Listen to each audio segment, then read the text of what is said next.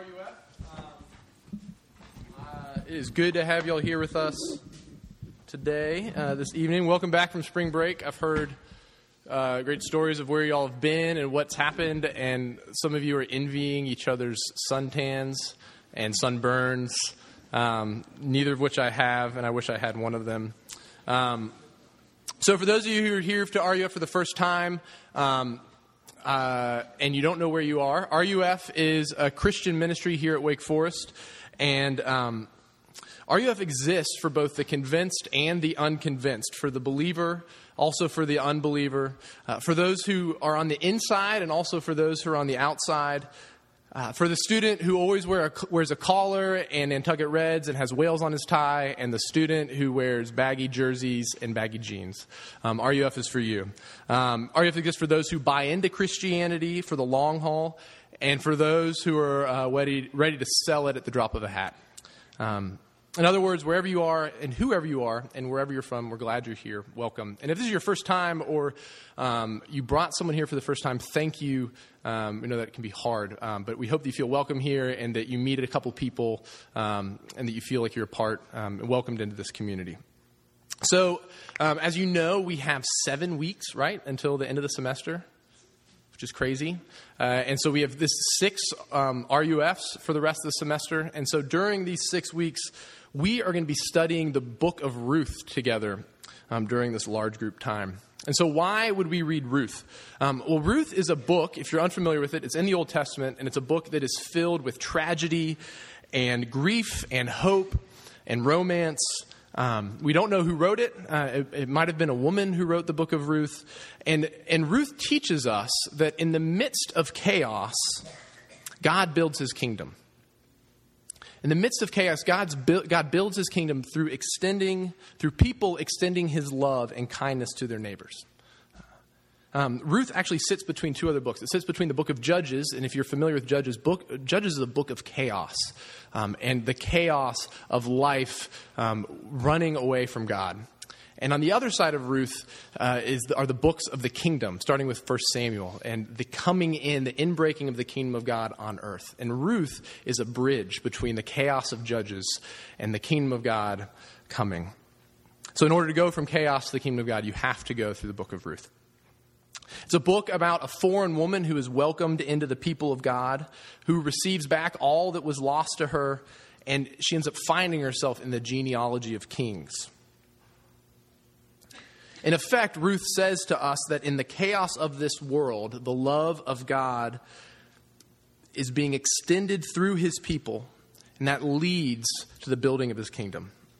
So the question that we're going to be answering the next 6 weeks together, because we need to have a question to answer, is how do we live a life of love in a world of broken relationships? How do we live a life of love in a world of broken relationships? And we live in a world of broken relationships, right? I was reminded of this week, or this weekend. My wife and I, Mary Clark, we've got 2 kids, Leah, who's 4, and Mary Landon, who's 2. And they're at the age now where we can start doing family movie night.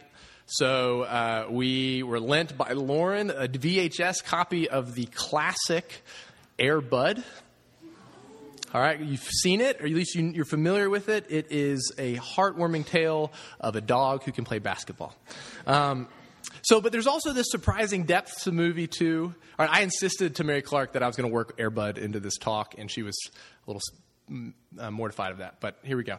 So there's some depth to Air Bud as well. And the depth comes that you see actually 3 sons in their relationships with their fathers in the movie. The first is the main character, Josh Fram. And you learn as he's moving into his new house in the Pacific Northwest that his father died the year before. The second character is a guy named Larry Willingham, and he's like the main basketball star in the movie. If you have seen Air Bud, you know who we're talking about. And his dad is this basketball-obsessed jerk who only loves his son when he succeeds, and he pulls him off the team when he stops getting playing time. And then there's Tom, and we're not given his last name. And his dad's the coach of the team. And after their first loss, which they lose because he ends up dropping a bunch of passes, they go back into the gym and you see the dad chucking the basketball at the son, punishing him. It's this really dark, sad scene, punishing him for losing the game for them. Right? And this illustrates that we do live in a world of broken relationships. I was reminded of this as well as one of my dearest friends from Richmond. His father left his mom when he was 9 months old. The difficulty that his dad saw of raising two sons terrified him to the point where he ran off at 9 months when his son was 9 months. Right? We live in a world of broken relationships. So why do relationships break? Simply put, relationships break because of loss. The loss of hope of what a relationship could be, loss of trust between people, loss of respect for somebody you love, loss of shared interests, loss of commitment, loss, whatever the cause, is the occasion for us exiting our relationships. Think of all the broken relationships in your life. Your parents' marriage ending in a divorce, your boyfriend ending up an enemy, your best friend who's now a stranger, your high school buddies who are now scattered and distant. All of our relationships that are broken are occasioned by some sort of loss. And loss leads us to exit our relationships. Well, tonight as we open the book of Ruth together, we're going to see that this occasion for exit, loss, this occasion for exit is actually an opportunity for love. The occasion for exit is actually an opportunity for love. So if you will turn with me, if you've got a Bible with you, you can open to Ruth. If not, it's printed on the orange piece of paper that you got when you came in. And we're going to be reading Ruth 1 through 14. This is the word of God that he gives to us because he loves us. Please read along with me. In the days when the judges ruled, there was a famine in the land. And a man of Bethlehem in Judah went to sojourn in the country of Moab, he and his wife and his 2 sons. The name of the man was Elimelech, and the name of his wife Naomi, and the names of his 2 sons were Mahlon and Chilion. They are Ephrathites from Bethlehem in Judah. They went into the country of Moab and remained there. But Elimelech, the husband of Naomi, died, and she was left with her 2 sons. These took Moabite wives. The name of one was Orpah, and the name of the other was Ruth. They lived there about 10 years, and both Mahlon and Chilion died, so that the woman was left without her 2 sons and her husband. Then she arose with her daughters-in-law to return from the country of Moab, for she had heard in the fields of Moab that the Lord had visited his people and given them food. So she set out from the place where she was with her 2 daughters-in-law, and they went on the way to return to the land of Judah. But Naomi said to her 2 daughters-in-law, "Go, return each of you to her mother's house. May the Lord deal kindly with you, as you have dealt with the dead and with me. The Lord grant that you may find rest, each of you, in the house of her husband." Then she kissed them, and they lifted up their voices and wept. And they said to her, "No, we will return with you to your people." But Naomi said, "Turn back, my daughters. Why will you go with me? Have I yet sons in my womb that they may become your husbands? Turn back, my daughters, go your way, for I am too old to have a husband. If I should say I have hope, even if I should have a husband this night and should bear sons, would you therefore wait till they were grown? Would you therefore refrain from marrying? No, my daughters, for it is exceedingly bitter to me for your sake that the hand of the Lord has gone out against me." Oh, shoot, we don't have the rest of verse 14. 1 second.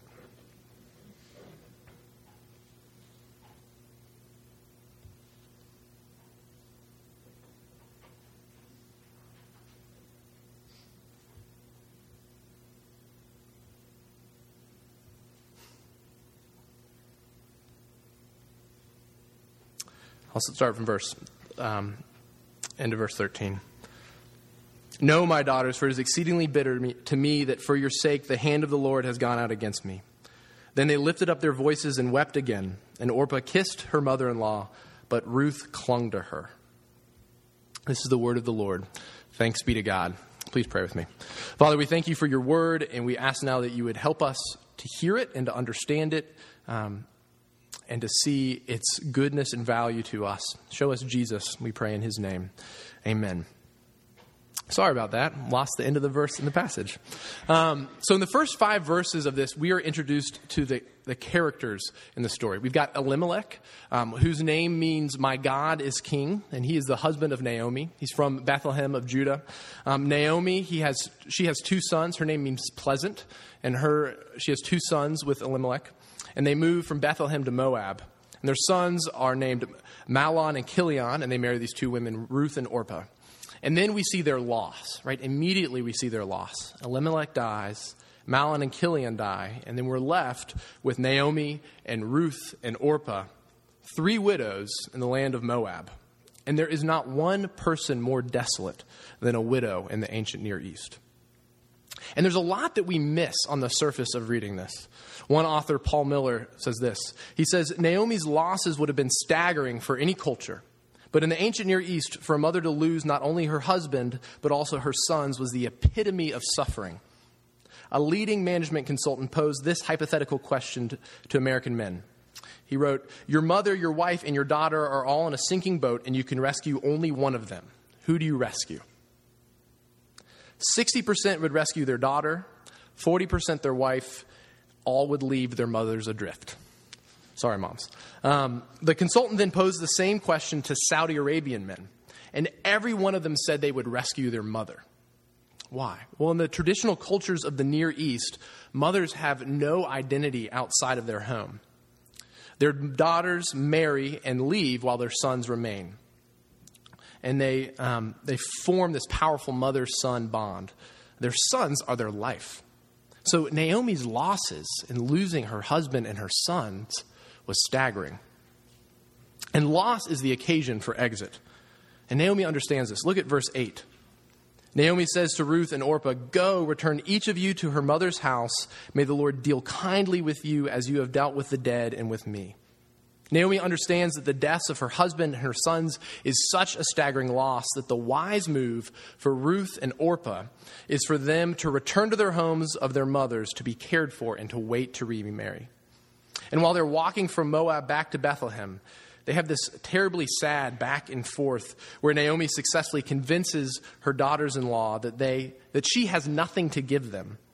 Orpah does the wise thing, and through tears Orpah does the wise thing, and through tears she parts ways with Ruth and with Naomi. And the same is true in our lives.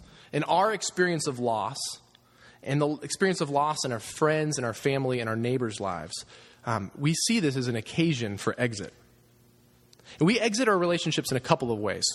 First, we disengage. When a friend feels like she's getting too needy, right, you stop answering her texts. Or when that guy you were friends with starts hitting on you, you start avoiding him. Or when the noise of your broken family gets too loud, you put in the earplugs. So we disengage from loss as an exit strategy. Second, we get distracted. I found that it's much easier for me to watch 5 episodes of The Office at night after I put the kids to bed than to actually engage with the loss of my friends. I have friends who are sick, friends who have lost people they love, friends who have experienced tragedy. And I'm not even thinking about them at the end of the day because I'm so distracted. Because the next episode just starts, right? And then season 4 of House of Cards is out now. Like, there's the distraction and the opportunity to run away from the loss of people I love is so great. As I was working on this today, I was mourning this. That this is the way that I disengage, the way that I exit from the loss of my friends, and this is no good. Our experience of loss is an occasion for exit, and all of us live lives of loss. The Christian story, what Christians believe, is that in creation, God himself existed in perfection. There was no losing in God. Nothing could be lost, nothing was lost. But out of fullness, God created humans in his image. And loss, in fact, entered into the world through us. It entered into the world through our parents' first sin. Sin is the cause of our loss. And this is one of the distinctions of the Christian story. For modernity tells the story of progress, that everything is moving steadily towards perfection and that it has no category for loss.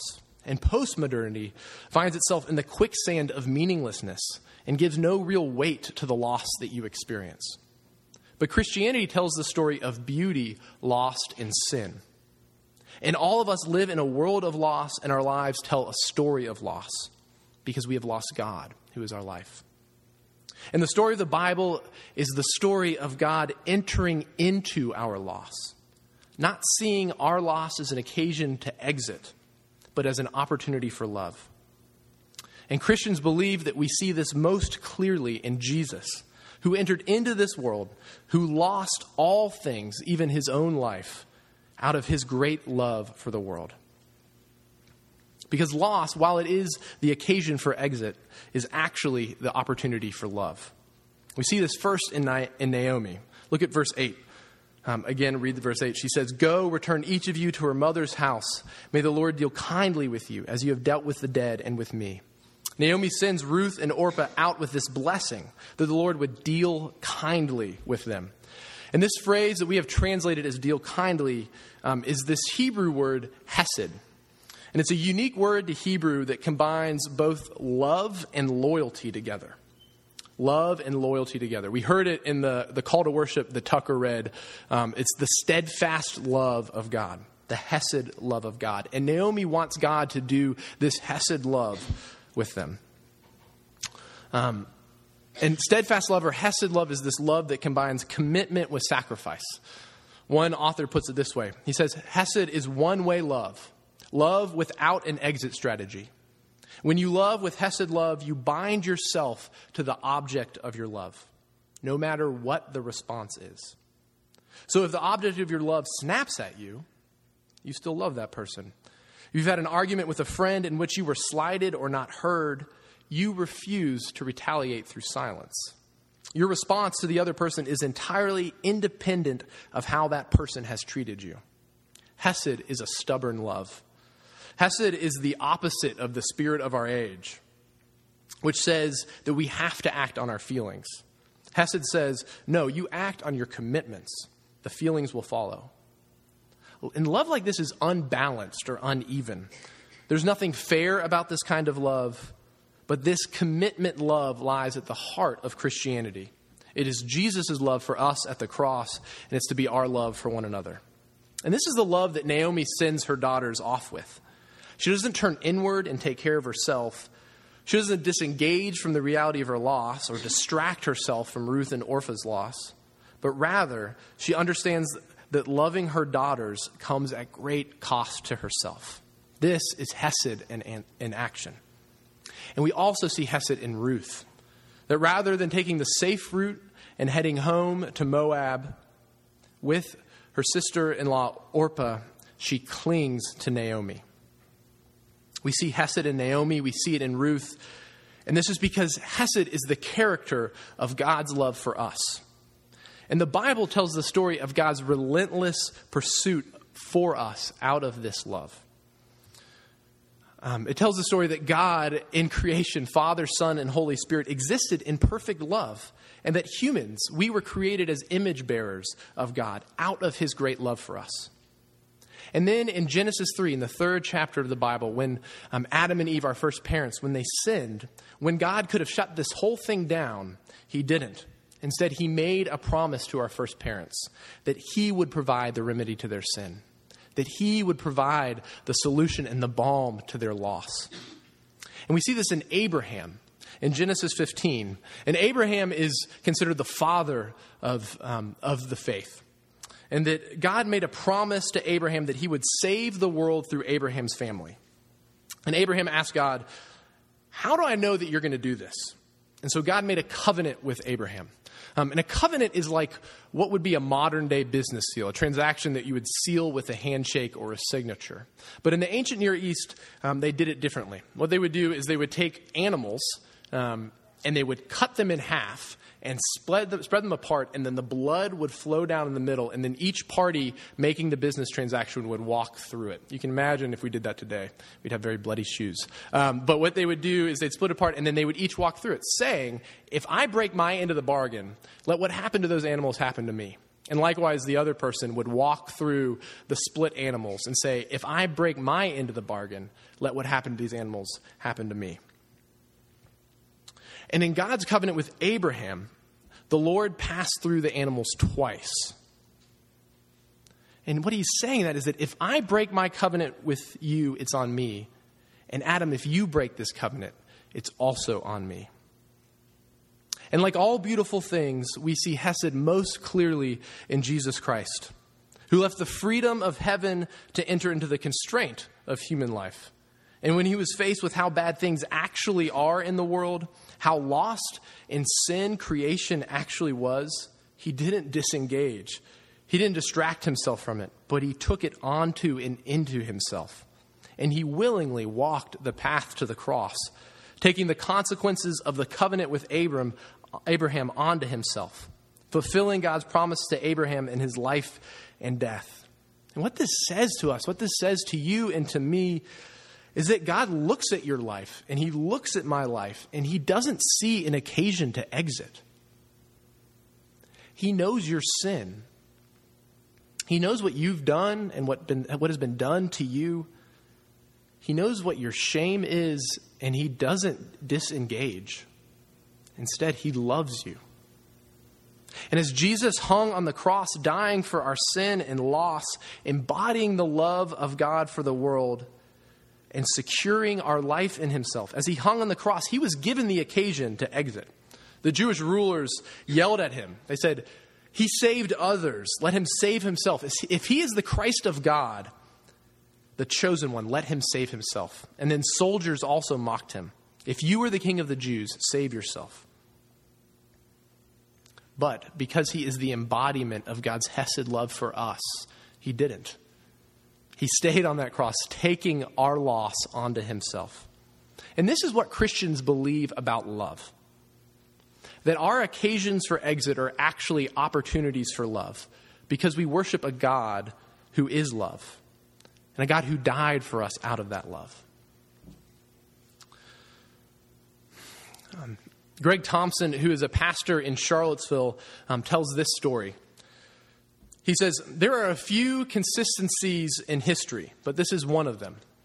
If you live sometime between the end of the 2nd century and the beginning of the 16th century, it's a long time, and if you were a man, woman, or child, and you lived as far south as North Africa, as far east as modern Iraq, as far north as modern Scotland, and as far west as modern Spain, and if you, as a man, woman, or child, in your freedom or necessity were obliged to take a long journey, to flee across the remoteness of that world, you would in all likelihood spend your days scanning the horizon for one thing.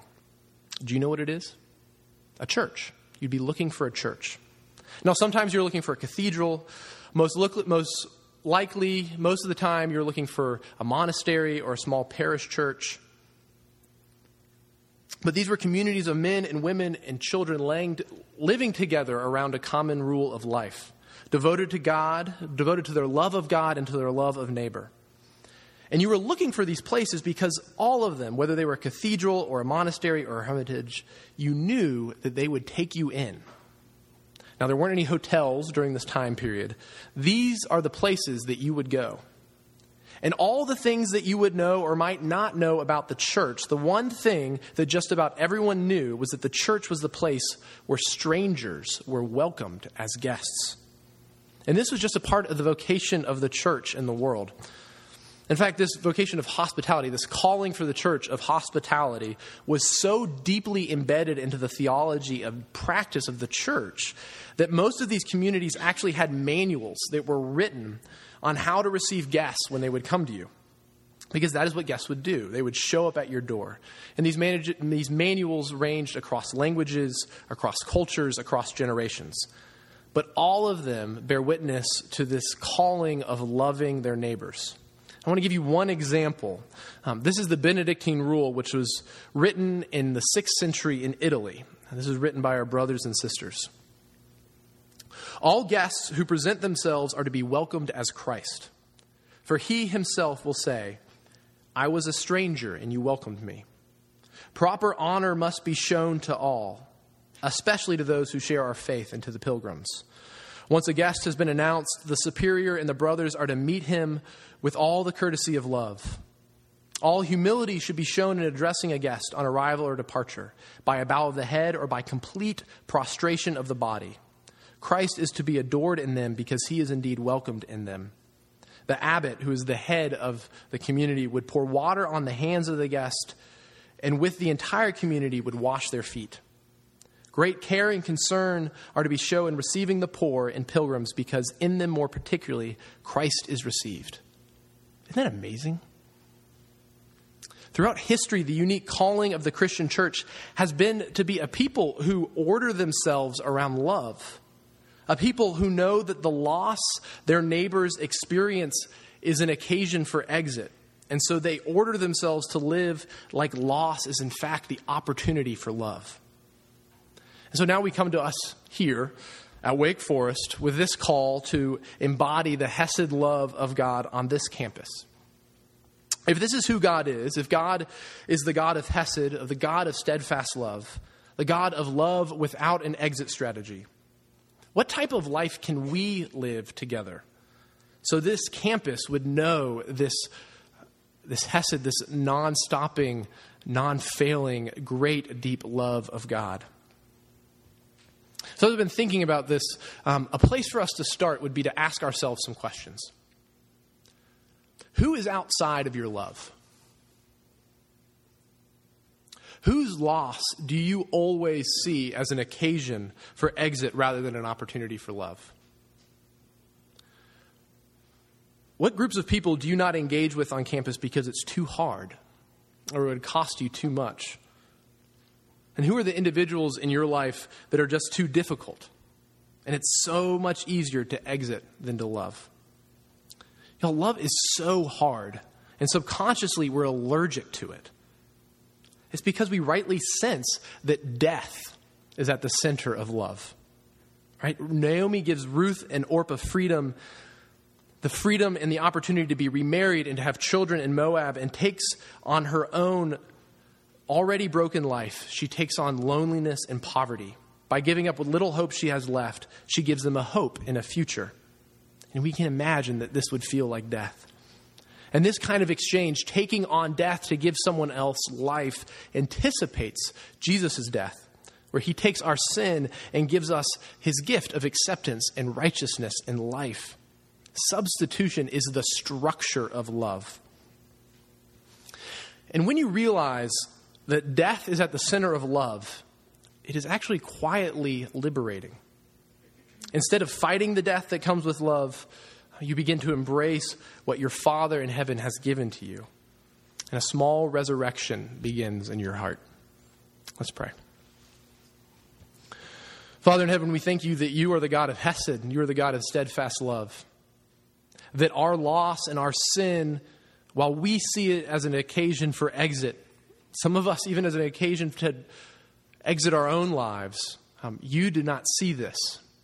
But you come towards us in love, binding yourself to us in Christ, that on the cross you take on our loss, that we might know your love and be restored to you. Lord, help us to believe this and to move out with this love that you so greatly lavish on us. We pray in Jesus' name, amen.